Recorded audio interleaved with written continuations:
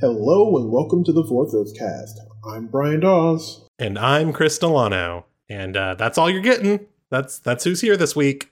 So thank you all for waiting through our long break. We missed a whole episode. We were doing some family gathering, I presume. I got to see my family. Did you do anything for Thanksgiving, Brian? I went to hang out with my fiance's family. In Florida. Shoot. That's you're not the only person I know who went to Florida for Thanksgiving, actually. So it's pretty wild. Yeah, unfortunately, it's not the cool part. It's in the Jacksonville suburbs, not the Orlando suburbs. So. Yeah, I think they went to the Orlando suburbs. But I had a family Thanksgiving, the usual one with all of my giant Italian-American family all yelling at each other. And then I had my roommate had a Thanksgiving dinner for me, her mom, and like her best friend. So there's just four of us. There was a full turkey, like the full spread of sides, all of it. We still have lots of leftover turkey. It's so much. Like our fridge was absolutely packed full of leftovers. And the thing I'm proud of is that I took the turkey carcass and turned it into a delicious stock. And then I used that turkey stock to make risotto. So I'm living the high life. Anyways, it is pretty fancy. It was delicious. It was the best risotto I've ever made. And I have made risotto many times. So yeah. But we were gone for a week and now we're back. God, what is the news in Magic right now, Brian? I have no idea. That is an excellent question. Like, I got home a little bit after the whatchamacallit ended for the stream. I know there was some kind of secret layer drop thing, but I'm so disconnected right now. Like, yeah, it's that time. I've been all in on Pokemon, Scarlet and Violet, and Marvel Snap, and I have not been paying super close attention to Magic because I pre-ordered a bunch of stuff for Commander decks from Brothers War, and I've told myself that I'm not buying any more Magic cards until I have close to 50 EDH decks, and I have a bunch of cards that I've already bought that are just waiting to be put into those decks. So I'm not buying any more cards until all of those cards are allocated into the respective decks that I purchased for them. So yeah, I don't keep up that much with like the day-to-day minutia of the news. I know there was a secret layer super drop thing that's happening in December. Looks like some cool stuff. Go check it out. I didn't really get a good look at them. I know there's like a serial one where it's like Ulamog and Atali and some other big monster who are like cereal box art, which I thought was really cute. But I know next week we do have a first look at Phyrexia All Will Be One. And I know that by next week I mean this week, and by this week I mean like tomorrow, because that's how time works, because the podcast comes out in the future. And there should be some news about March of the Machine, which we still don't know what Aftermath is. So looking forward to that. Otherwise, other big things going on. The Nahiri Boom Comics issue came out. I don't know if you've had a chance to read that yet, Brian. It was really good. It's like Shauna McGuire writing like a really good character study of Nahiri. Makes you really like Nahiri, which is, kind of hard. But I really enjoyed it. We have a new issue of the mainline comics coming out this week as of the release of the podcast. So issue 21. And next week we should be talking about issues 16 through 20. So if you're not caught up on the Boom comics, now's a good time to do it. It's, the holidays. Take some time and read those. Otherwise, that's the news. There's something going on, I'm sure. So this week we're going to cover the flavor gems. We're doing the flavor gems of the Brothers War. This set I feel like came out like a month ago, but we've been busy covering all the story and all that, doing interviews. But now it's time to talk about all the cards. We have all of the cards from the set and the Commander set. We also have like a couple of Arena Alchemy cards have been previewed. There's one that I do think I'll talk about at the end. But yeah, we've got the Brothers War. So we're gonna do this the way we normally do it. We're gonna start off with our Planeswalkers. We're not gonna separate out the characters into like new and returning because they're all returning. Yeah. It's all based off the Brothers War story from 20 years ago, so there's not really new characters. They're all returning. There's a couple of like new-ish characters, but I think every character who has a legendary card in the set is from the novel or from the stories. But anyways, let's start off with our Planeswalkers. And we've got 2 Planeswalkers who are from the present day. Well, kinda.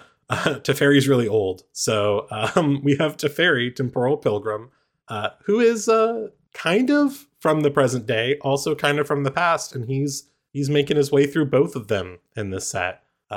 Always happy to see a Teferi card. I am one of those people. I love Teferi.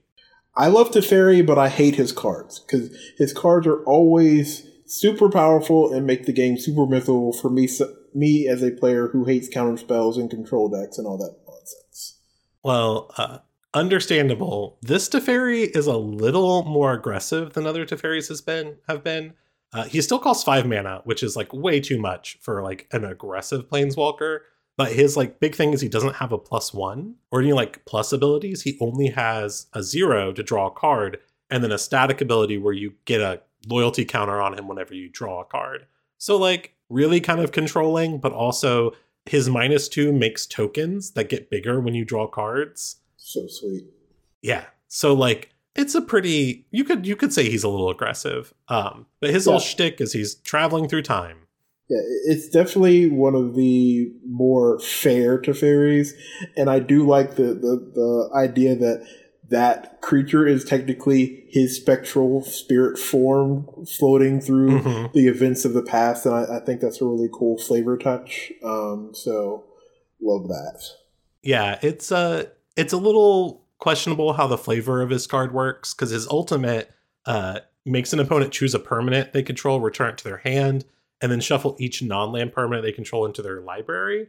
But like, I don't really know how what story that's telling in the card, but it's cool. It's a cool ability. To me, that's we're gonna put Teferi away, and all your to me that this is him phasing himself out and going to Zhalfir, because I think the story ends with him in Zhalfir, but that's just me. That's my hypothesis, and fight me over it. Maybe that's him. Things going wrong with a temporal anchor. Yeah.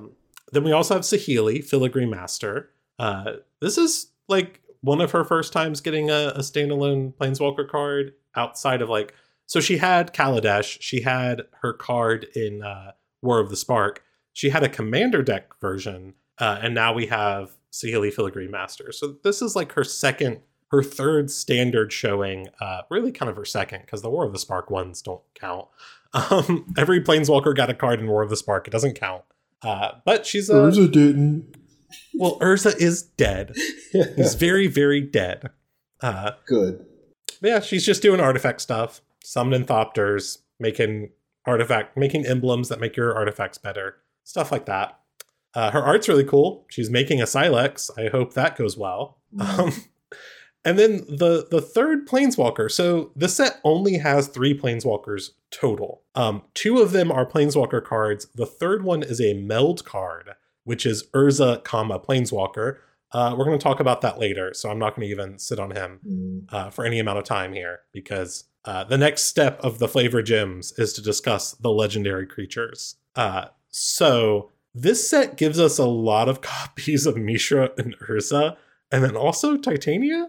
So, including the commander sets and the meld cards, Urza and Mishra both got 5 cards each. So sweet.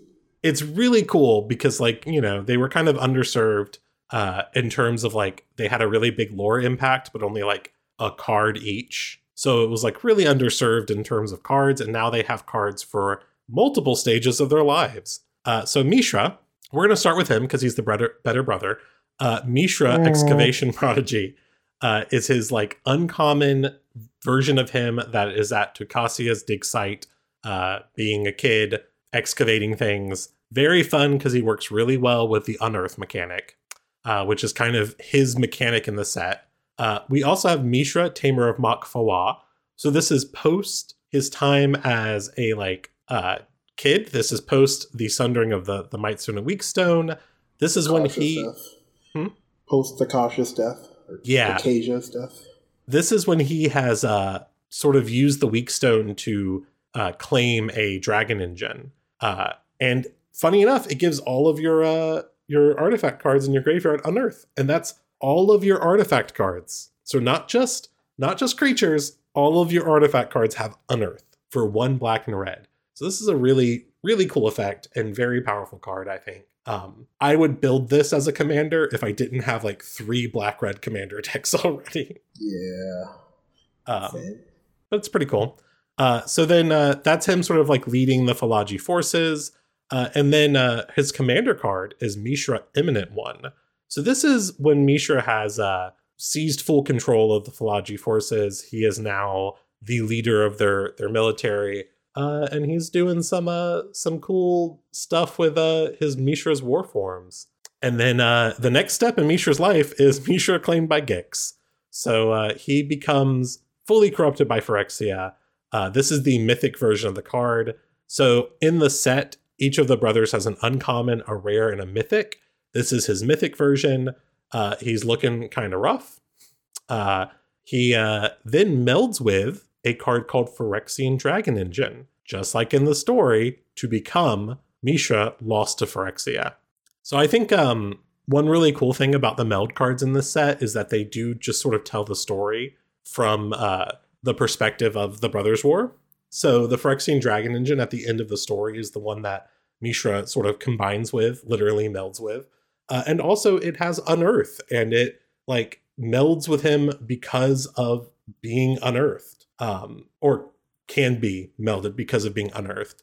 The way that the cost line up is really cool, where it's like you have a 3-mana Phyrexian Dragon Engine. When it dies on turn 4, you can play Mishra Claimed by Gix, and then on turn 5, you can unearth it, attack with both of them, and meld. So I think it's neat. I like how both Urza and Mishra can kind of meld on curve. It's really cool. But we can get to Urza later. Yeah.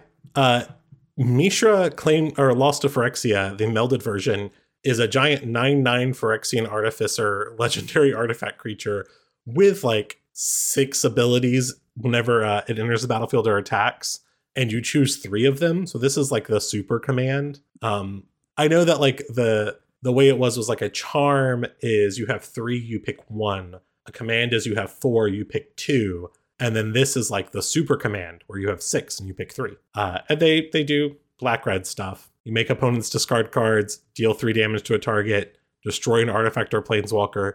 Funny enough, you can attack with Mishra and kill the planeswalker Urza, but you cannot use Mishra to kill the creature Urza, which is funny. Flavor win, I guess. And then you can give creatures you control menace and trample, and make creatures you don't control smaller. Things like that. But yeah. That's the Mishra cards, and then we have the Urza cards. He goes second because he's the worst brother. Worse is all relative. I prefer to think that even though Urza is awful, he's the better brother because he did not go full bore Phyrexian much earlier in his life. So that's just me. Well, the first Urza card early in his life is Urza Powerstone Prodigy. The 2 cards of Urza Powerstone Prodigy and Mishra Excavation Prodigy are sort of they're both by Donato Giancarlo, and they're both incredible pieces of art. They work together. They are the 2 brothers working on their Ornithopter. This one is uncommon and works really well with Unearth, and also works really well with the Power Stone Matters and Power Stones as a theme because he makes Power Stones. Pretty neat. He gets older and he turns into Urza, Prince of Krug. So this is post Tokasia death, post Bitestone, Weakstone. This is when he marries Kayla Bittenkrug, who we'll talk about later. He's an artifact creature lord. He gives all your artifact creatures +2/+2, and you can use them to create tokens that are copies of artifacts and make them into 1/1 soldier creatures, which is pretty neat. As a reminder, you can use Power Stones to activate abilities of creatures. There's nothing stopping you from doing that. So you can just get a bunch of Power Stones and then make copies of creatures. So it's neat. Sweet. Then he gets his commander card, which is Urza, Lord Protector. So Urza, Chief Artificer, excuse me. So after he's become Prince of Krug, he rises in the ranks, becomes the chief artificer, starts leading the armies of Krug in their battle against the Falaji, has affinity for artifact creatures, which is really fun on a commander because that does reduce the payment. So as long as so if you have 3 artifact creatures, he just costs white, blue, black. If you have 5, the next time you cast him, even with the additional commander tax, he still costs white, blue, black. So that's neat. He goes wide. He makes a lot of construct tokens rather than making big war forms. Makes sense for their characters. Urza having a big army, Mishra having a large size army. Also, big monsters. It hints at the fact that Urza is better around his artifact creatures than he is around normal creatures or normal people. Yeah, he's better around robots than around humans. So later in his life, we get Urza Lord Protector. So this is Urza in Argoth in the final battle. He is a mythic. He does things. He makes your instants, sorceries, and artifacts cost less. He then costs 7 mana, which is, the typical Urza mana cost, to meld him with the Mightstone and the Weakstone, which I think is really cool that he melds with the 2 artifacts, which are together now. Mightstone and the Weakstone cost 5. Urza costs 3. But he does make your artifacts cost 1 less, so you can play Urza and then next turn play the Mightstone and Weakstone, sort of in the same vein as Mishra building up to his final form. Urza also makes himself build up to his final form because Mightstone and Weakstone cost 5, reduced to 4, taps for 2 mana. Urza costs 7 to activate to meld them. You see what I'm saying? 3, 4, 5. It works out. Really smart stuff on the designers. I'm just really happy with this set. Anyways, that's my inner Melvin talking. Love the designs of these cards. But he does meld into Urza, Planeswalker, which is our 3rd Planeswalker of the set. Big Boo card. The comma. Boo the comma. God, it could have been so easy just to not put the comma there. I really wish they just hadn't have put it there. For the listeners who don't know, Urza Planeswalker is the name he goes by. That's the whole point of the Planeswalker novel. His name is Urza Planeswalker. Yeah, other Planeswalkers refer to him as Urza Planeswalker. It's kind of ridiculous in some aspects, but it's funny. But the fact that the comma is there is kind of annoying because people just refer to him as Urza Planeswalker all the time, and I don't understand why the comma was added. Just a waste of ink. Yeah. Anyways, he's got a lot of cool abilities, and you can activate them twice each turn rather than once. So really powerful card. Yeah. In terms of Planeswalkers, he starts with 7 loyalty, which is already the Urza number. It's a lot. He has +2 to make your instant sorcery spells cost 2 less to cast, and artifacts. +1 to draw 2 cards and discard a card. 0 to make 1/1 soldier artifact creature token. So he's already protecting himself pretty well. The turn you flip him, you can make 4 soldiers if you want to. He can exile a permanent, which is, I feel like, the Urza and Urza Descendant Planeswalker card thing to do. Karn exiles permanents quite a bit. And then he's got a -10, which causes all of your artifacts and Planeswalkers to gain indestructible and then destroys all non-land permanents. I think that's a really cool way to represent the Sylex Blast, and also really fun because you can get him to 11 loyalty the turn you play him and then just stare at your opponent. You ready? Yeah. Super sweet. So those are the Urza cards. And then there's sort of a third faction, not the Third Path. That's a different group, but there's a third faction in this war at the end, and that's the Argothians and Titania. And so we got some cards for Titania, which was cool. We had one previously, was a big fan of the Titania card from Commander. It has made its way into 2 of my Commander decks. Yep. Super sweet card. I made myself a huge target and almost killed everyone with a Titania. Last time I played Commander card, I played her in Zurin Orb and had 11 lands in play and just kind of stared at everyone if you try and mess with me, we're going to go off. I love her with the Gruul Omnath, just like, perfect. Well, I had her and the Zurin Orb and Mending of Dominaria in play, and so it was just like, y'all have a clock ticking. You have to get rid of these cards, or else I will just destroy all my lands and then get them back. So, anyways, we got 3 Titania cards, kind of. So we got Titania and Nature's Force, and so I'm putting this before her set booster, or before her main set card in terms of chronology. I definitely think that makes sense. Yeah, she looks a little bit younger. This is exclusive to like set and collector's boosters. This is not in the commander decks and not in the main set.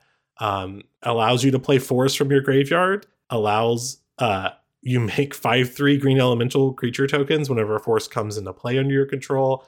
And whenever an elemental you control dies, you may mill 3 cards. So it works really well with the other Titania, creates a really fun commander card. I think she's neat. Agreed. And then she grows up and she gets older and she gets more mean and she becomes Titania, Voice of Gaia, which is a 3-mana 3/4 with reach. It's a mythic. Whenever lands are put into your graveyard from anywhere, you gain 2 life. And at the beginning of your upkeep, if there are 4 more land cards in your graveyard and you both own and control Titania, Voice of Gaia, and a land named Argoth, Sanctum of Nature, which was a very cool land in the set. I'm trying to remember what Argoth does. You pay 2 and 2 colors and tap it to mill, I think it's 2 cards, and you make a bear token. Yeah, the problem with the Argoth land is it's not legendary. So it doesn't. Well, yeah. It depends on what you're what's bad for you, because Wizards makes it non-legendaries for like standard playability, so you can have multiple at the same time. But like, it's definitely a card I would have liked to have seen be legendary. But yeah. Anyways, if you have that in play and you have 4 lands in your graveyard, she melds into Big Titania. Titania Gaia Incarnate, which is a big old vigilance, reach, trample, haste with power and toughness equal to the number of lands you control.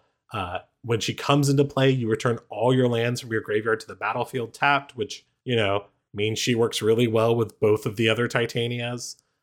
And she has an activated ability to just put 4+1/+1 counters on a land and make it into a creature. So you can just pay 4 mana and turn a land into a 4/4, which is cool. You can also pay 4 mana and make make that land into an 8/8. So just remember that. And you can do it at any speed you want. So this is the full force of Gaia in the form of her Maro Sorcerer Titania. I think it's cool. It's a big, fun green meld card. But those are like our big meld cards of the set. There are a bunch of other legendary characters. We've talked for 10 episodes about the story of Dominaria, and we've spent 4 episodes alone on just talking about the story of the Brothers' War. So I'm not planning on spending a lot of time on these cards. Yeah, we've talked about them in as far as what their relevance is. So as long as you recognize some of the names, you can go back and listen to some of the explanations or read about them from the different stories where they appear within the either the novel or the web comics or stories rather. Mm-hmm. Yeah. So first up on that list is Ashnod. We've got 2 Ashnod cards, one in the main set, one in the commander set. Ashnod Flesh Mechanist, or Mechanist? I don't know. And then Ashnod the Uncaring, notice, doesn't have a comma. Maybe the comma that was supposed to be here fell off and fell onto the Urza card. But Ashnod the Flesh Mechanist is, I think, a little earlier in her story, where she's still sort of developing the transmigrants. And then Ashnod the Uncaring is definitely during the height of the war. You see her in the picture with all of her transmigrants around her. Cool cards. I like that Ashnod Flesh Mechanist is a 1 mana 1/1 with Death Touch. Just really utility card, even if you don't do much else with her. And then we have Tawnos. So we got Nod and Duck. Tawnos also got 2 cards. He got Tawnos the Toymaker in the main set, where he's sort of a young, full of life, making mechanical toys. It's very cute. Tawnos is just a fun, nice guy. He's green-blue in this card, which is really funny. Never really took him to be a green character, but it makes sense if you think about him taking a lot of like inspiration from animals. And then he gets old and he starts working for Kayla post-war, and we have Tawnos Solemn Survivor. He's from the Commander set. He has a Esper activated ability that lets you sacrifice artifact tokens to make a token of an artifact or creature card in your graveyard. So that can just sort of like, you can use him to essentially just like keep replicating stuff with his first ability that lets you like create a token of an artifact you already control. And then so it's pretty neat. I think he's a really cool Artifact Matters artifact token commander for Esper. And he just looks super old. He looks so old. That man has been through a lot. But speaking of Tawnos, we also got a card finally for Queen Kayla Ben Krug. This was like, I think, one of the most anticipated cards of the set. I think when we heard that we were going back to the Brothers War, I think a lot of people were like, oh my God, we finally can do Kayla Ben Krug justice. And so she got a red-white human noble card. Definitely her, during her height of like power as the Queen of Krug, has a really long, complicated activated ability. And I think the activated ability is why you can prove that this is when she's still in power in Krug, because I think she has a much more jaded view of artifice and whatnot closer to the end of her life. But yeah, she her activated ability lets you discard your hand and then draw that many cards. So really good effect already. Like just being able to essentially like windfall for yourself or whatever. It's not really a Wheel of Fortune effect, but it's kind of a wheel effect. Getting to wheel for yourself is already a good thing to do. And then she lets you choose an artifact or creature card with mana value 1, one with mana value 2, and then one with mana value 3 from the cards you discarded and put them onto the battlefield. So really, really powerful card, especially for a 3 mana rare creature. And yeah, it does show that she still is like okay with Artifice. I think she's still okay with Artifice for her entire life, but she definitely doesn't trust it later on. So I was really excited to see that we were getting a Kayla Ben Krug card. She kind of got done dirty by the original novel. Then we have Harbin, her son with Urza. He got a card. Harbin Vanguard Aviator. So he's a human soldier. He's flying a mech. Not a vehicle, though. Ooh. And he's a soldier tribal. If you attack with a bunch of soldiers, they gain flying and a +1/+1. Solid card. Not very exciting, but it's got really, really nice art by Kieran Yanner. So happy that we got some good Harbin art. Be really good in like soldier tribal decks. It's like one of the early decks in standard with him just having with all the soldiers, and this set is super sweet. Now it's kind of yeah. I mean, like, don't get me wrong. This is like a really powerful card. It's just like, it's kind of, it's Harbin. it's just not very powerful. Like, it's not very interesting to me. But it is a very powerful card. Then we also have a card for Tokasia. We have Tokasia Dig Site Mentor. So as we know from all the stories, Tokasia was sort of like the archaeologist who took in Urza and Mishra when they were young and trained them up and then died to their mischief. But we have like a Bant card that is like Surveil tribal, kind of. She gives all of your creatures vigilance and tap Surveil 1. So we have Surveil as like an official keyword for all of time now, which is cool. And then she has an activated ability from your graveyard where you can exile her to return any number of artifact cards with mana value 10 or less from your graveyard to the battlefield. So she dies in the story and her card dies, and then you can put artifacts in play. So I think a pretty flavorful design. I like it. Yeah, definitely. And then speaking of the third faction, we also have the third path. We got a bunch of cards for characters who were part of the third path. We get 2 cards for Loran. So this is another character in the story who got more than one card. I think other than Urza, Mishra, and Titania, she is the only other person to get more than one card in the main set. So we have an uncommon Loran Disciple of History. So this is when she was younger, working alongside Urza and Mishra at Tokasia's dig site. She's a legendary creature tribal, sort of. where you get to use her and other legendary creatures to return artifact cards from your graveyard to your hand. And then we have Loran of the Third Path. So this is after she has helped found the Third Path. In her art, you can see her studying the Sylex. Famously, her big thing was she was the one who sort of figured out what the Sylex was and how to use it. Funny enough, when she enters the battlefield, you destroy an artifact or enchantment, which is fun. But she also, this is her later in life. She's sort of come to realize the power and dangers of artifice and is quietly studying what will be the most destructive artifact in all of history. We also got Feldon, her husband, who at this point in the story is just a excavator in Ronom. He's the one who finds the Sylex, ?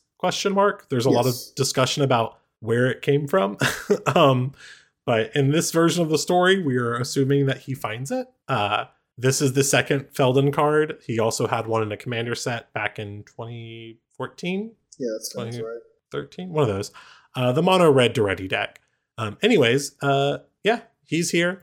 We also got a card for Drafna, who was the founder of Latnam, which is the school of mages.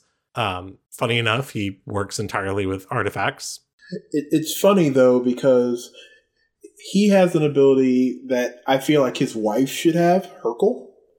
Because Hurkle is much known for her recall, which is a 2-minute instant card that returns all artifacts you control to its owner's hand.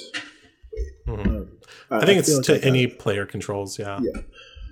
So, I feel like that ability is something she should have, and her ability is something that's kind of random, relatively speaking. So, yeah. Well, he has an ability that returns an artifact you control to its owner's hand, and an ability to copy artifact spells you control. Meanwhile, we also got a card for Hurkle, who is Hurkle Master Wizard, which, if you are unfamiliar, the Master Wizard title is sort of the title of the leader of the school of Latnam. It is a title that is passed on for a long time. There was a Master Wizard in Dominaria as well. I think Narumeha is the Master Wizard. I could be wrong. I'm not going to look it up. Anyways, her ability allows you to, if you cast non-creature spells, you can look at your top 5 cards of your library and cast, put it.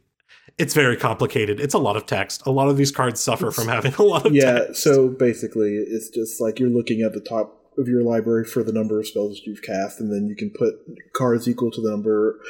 You know what? Never mind. Let's skip this. Yeah. So Hurkle's here. And then we have a card for the Archimandrite, who is that card is only in the set boosters. The Archimandrite is the leader of the Ivory Towers, which is where the Third Path was located.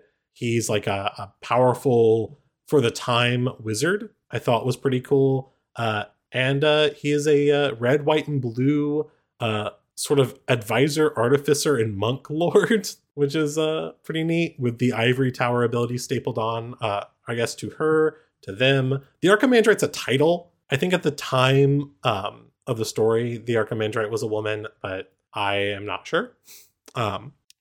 Advisor, artificer, and monk lord. Just a fun card for commander. But then we also have a couple of other legends that pop up. There's a bunch. So the sets between the main set and the set boosters and commander set, there's 40 something legendary cards. So not going to talk about all of them, but some big ones. We got a card for Gwynna, Eyes of Gaia, who we've talked about as being in the story the elf who shoots down Harbin's plane or ornithopter and then lets Harbin live. So good job, Gwynna. This is all your fault.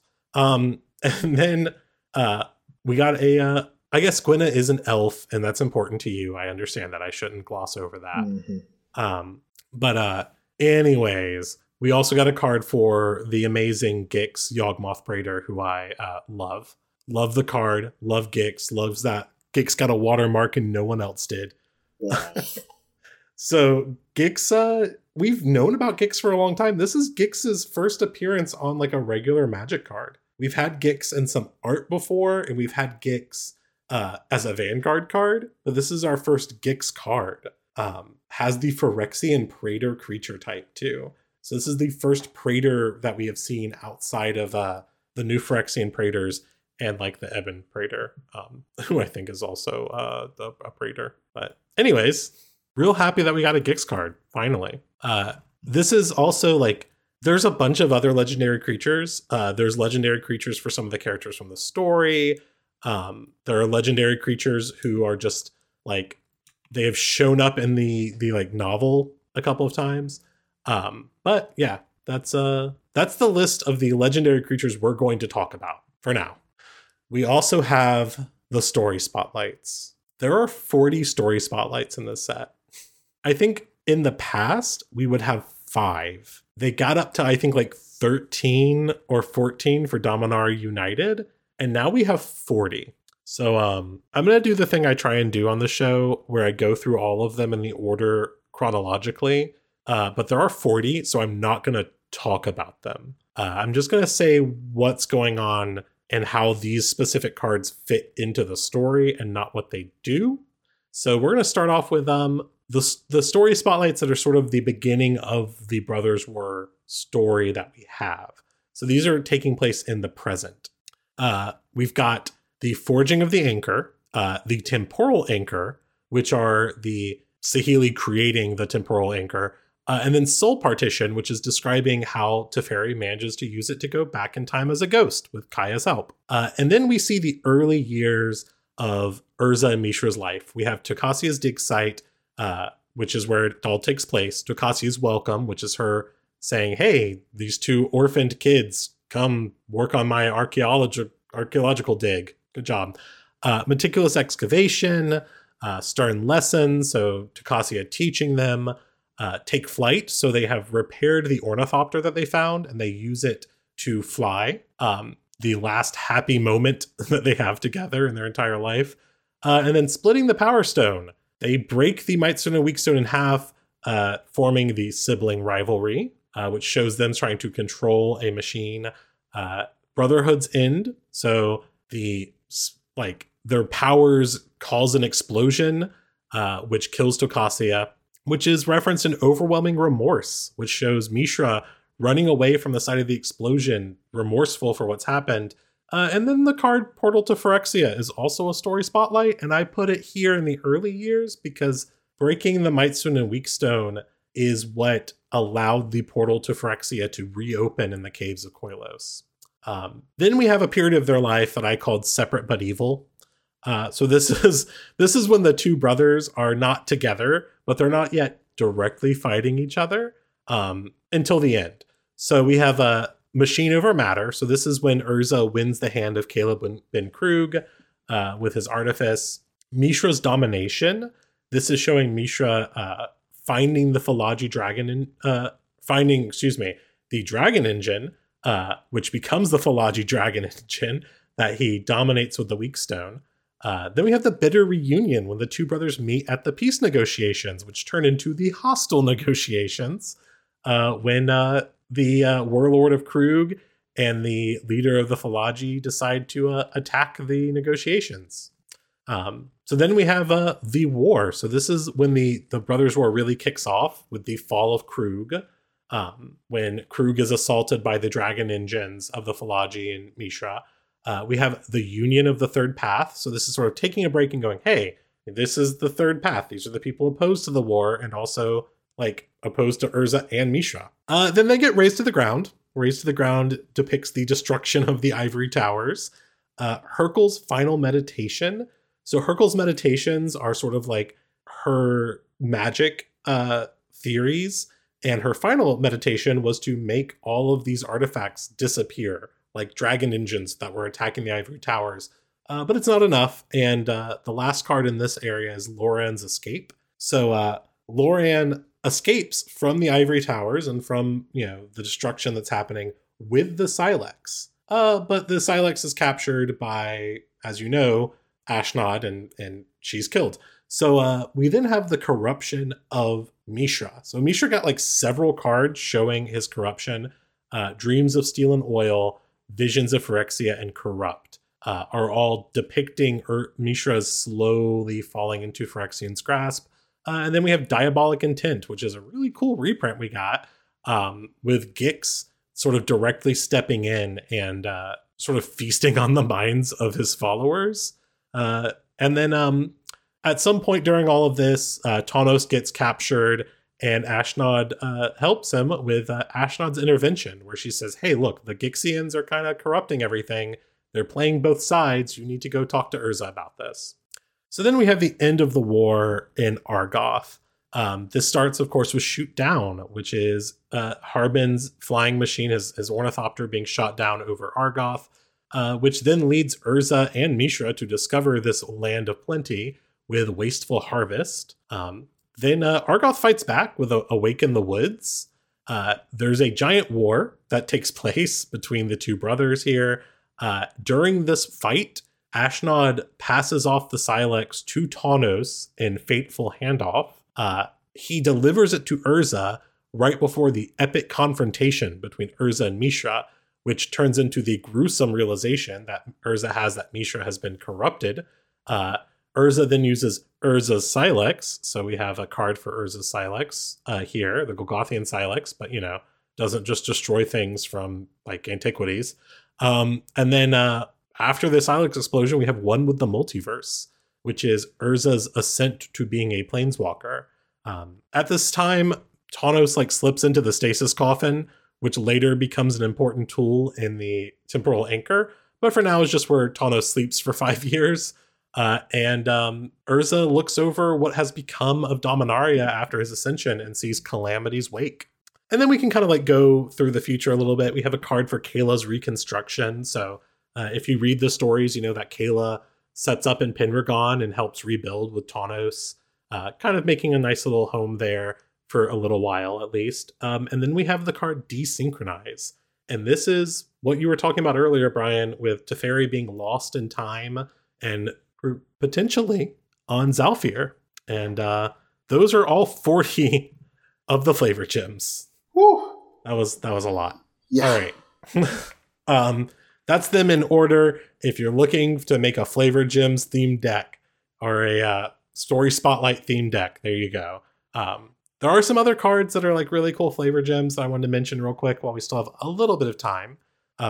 One of the biggest things for this set that really hit well with me was sort of the story of trench warfare. So for those of you who don't know, I have most of an English major, got a theater degree instead, but I do have a lot of English classes, and I read a lot of poetry, and I particularly love poetry of World War I. I know it's weird, but I do love World War I poetry, and there's 2 cards in the set called Over the Top and In the Trenches, which I think really capture a lot of the emotional feel of being in trench warfare.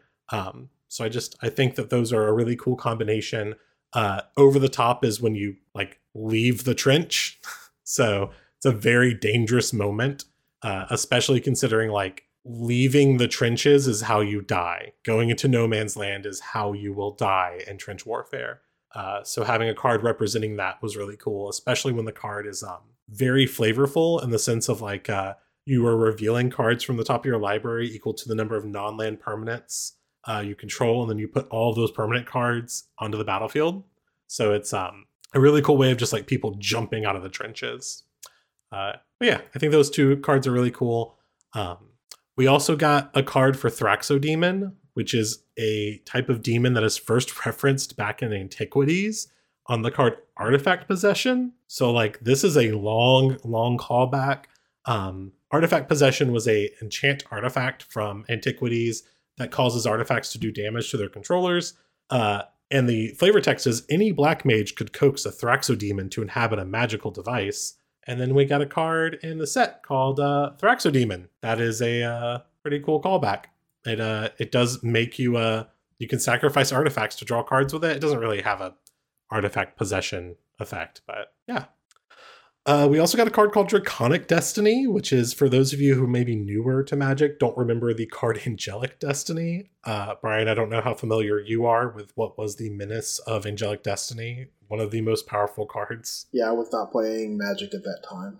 So we've gotten one. So like, it's not really a cycle, right? If we only have like, let me bring up the text for it. So Angelic Destiny was released in M12. It was an enchantment that makes your creature into an angel, gives it +4/+4, flying in first strike, and when the creature dies, you can return Angelic Destiny to your hand. So I remember this card very fondly, and also kind of very sadly as a card that just like really made like aggro decks pretty powerful. I don't know how strong it was in reality. I know how strong it was to me playing Magic in 2011 and 2012. But Draconic Destiny does a very similar thing. It makes your creature into a dragon. It gives it +1/+1 flying and haste, and gives it fire breathing for generic mana, which is really cool. And when the creature dies, you return Draconic Destiny to your hand. We have had a lot of like enchantments that do similar stuff. I know there's like Demonic Embrace. I think I mentioned that when we were first looking at these cards.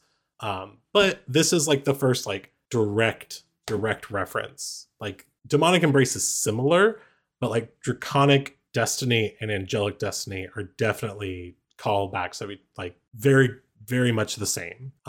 We also got our Gothian Sprite, which is a reference to a card from Antiquities. It is a green fairy that has, in Antiquities, there is a green fairy that has protection from artifacts. This one doesn't have protection from artifacts. It just can't be blocked by artifact creatures. Thought that was fun. There's also a pair of artifacts called Blade Coil Serpent and Clay Champion. Clay Champion being, of course, something that Tawnos would create. But they have bonuses when you cast them for certain colors of mana, which I thought was really cool. Blade Coil Serpent gets better with Grixis mana. So you get bonus effects when you cast it for with blue, black, or red. And then Clay Champion gets bonuses from Selesnya mana. So green, and white. It's neat. It's the difference between Mishra and Urza's Artifice. Well, Tawnos's, but Urza claimed it. And then there's a trio of cards that are all assembly workers called the Mine Worker, Power Plant Worker, and Tower Worker, which are direct references to Urza's Mine, Urza's Power Plant, and Urza's Tower. Loved getting those. Thought those were really, really cool. They also like have similar abilities where if you control all three of them, they all get really a lot better. Where Mine Worker gains you 3 life, power instead of 1.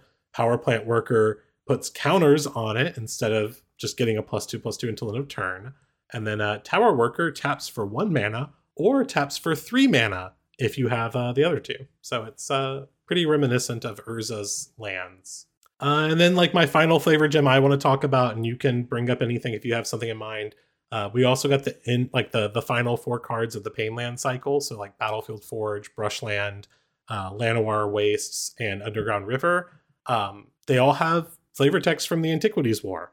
I think that's pretty neat. And I know we've talked about Llanowar Wastes before on this podcast, but it is depicting the Silex Bat Blast from Llanowar looking across the ocean. The Viscerid Sea, I believe, or the Visceral Sea. Thanks, Lorelai. Yes, thank you, Lorelai. And the elves of Llanowar just looking over across the ocean like, these white men are dangerous. They are. Poor Llanowar, it's gonna suffer so much, and it's not their fault. They did nothing. They weren't even involved. But that's like we said earlier, this set is full of flavor gems. There's so many. I'm a big fan of the Blast Zone reprint that shows the destruction of the Ivory Towers. I think it's really, really beautiful art by Jorge Jacinto, who before this set had only done art for the Alchemy sets on Arena. So love to see digital artists showing up in print. It's always really cool. Anyways, you got any flavor gem thoughts? Got any gems? No, I think you covered it very well, and I'm hella tired, so. Yeah. It's just the two of us, and we're both pretty tired, but I love to hear myself talk. So, got any final thoughts? Pokemon games are great. Like, they are by no means anywhere close to perfect, and you can tell that they were kind of rushed, but, for all their flaws, the story is probably the best storyline that they've ever given a Pokemon game, and they are. I've been genuinely happy with the story and the gameplay.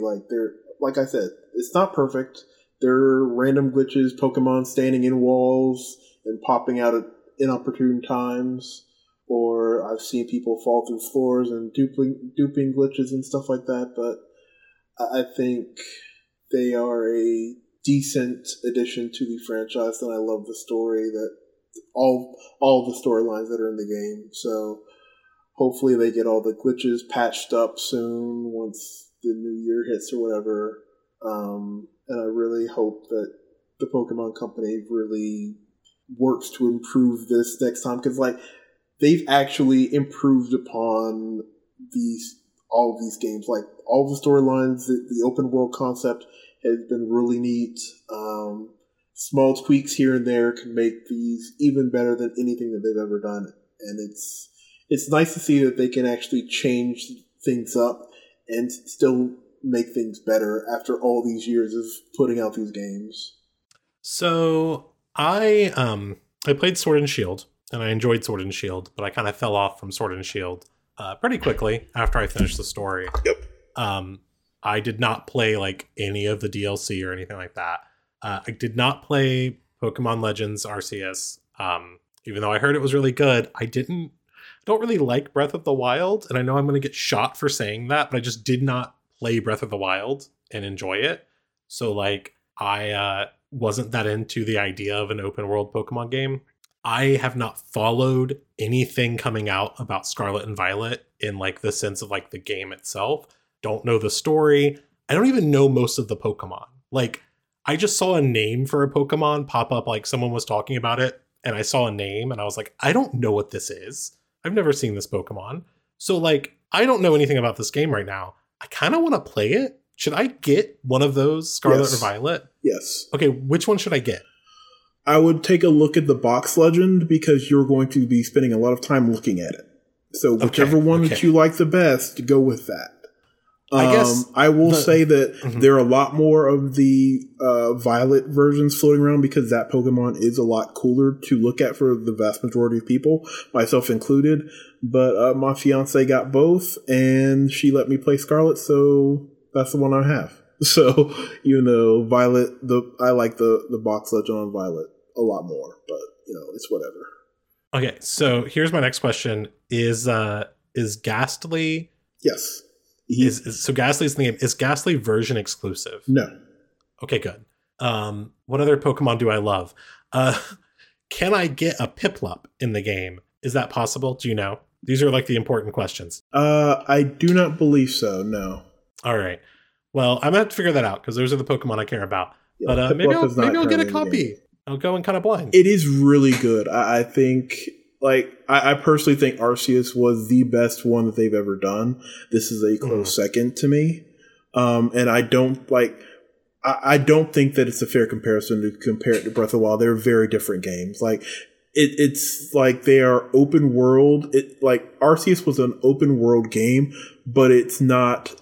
I don't think it's still very much a Pokemon game, but it has a very different story, and it's a much wider area and a much different way to explore the world than any of the other Pokemon games before it. So I think that's the only way that it's comparable to Breath of the Wild, in that the way that you can explore the world and walk around, jump, glide places. That's why people can compare it to Breath of the Wild. But I don't think it's still a Pokemon game at its heart. So if you like the Pokemon mechanics of battling, and there are some different ways of catching Pokemon that are really neat in Arceus, is really good.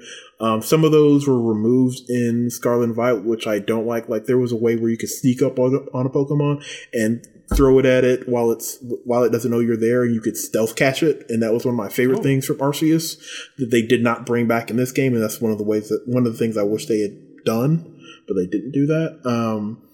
But I do think that both Arceus and Scarlet and Violet are excellent Pokemon games and the best additions to the franchises ever. Well, maybe I'm going to pick one up and I will play it blind. I don't want to know what I'm going to experience. Do it. Kind of like the same way I'm experiencing the Advent calendar Magic cards, the like 30th anniversary countdown special thing that came out. I'm opening those without knowing what any of the cards are. It's making it very fun. I'm really excited to open up tomorrow's. Anyways, those are our final thoughts. I'm just going to cut us off there because we're going pretty long. If you want to know which Pokemon version I get, you can join our Discord where I'll probably talk about it. Where we have a really popular Pokemon channel, people playing a lot of Pokemon. We're also going to be probably like, if you're listening to this on day of release and you want to get in our Discord like today, that's a good idea because tomorrow will be the first look at Phyrexia All Will Be One, and you better bet our Discord is going to be going off talking about it. We kind of go wild on news days like that. So yeah, join our Discord. You can access it by going to patreon.com/thevorthoscast and giving us $1 a month. That's all we ask of you. That is $12 a year. That's like nothing. That's like a set booster and a half. It's well worth it in my opinion. You can chat with Vorthoses from around the world and celebrate all the cool stuff coming out from Magic Story. Talk about Pokemon. You can talk about whatever. We talk a lot about movies and TV too. It's kind of like just a cool little community. You can also follow us on Twitter where we still update every week. As long as Twitter is still alive, we've got twitter.com/thevorthoscast. Yeah, that's where you can find us. We post all of our episodes on SoundCloud. You can listen to us on Spotify, Apple Podcasts, etc. But I think that's the end of the plug. Is there anything else I need to plug here? Nope. Oh, well then. Thank you all for listening. This has been the Vorthoscast.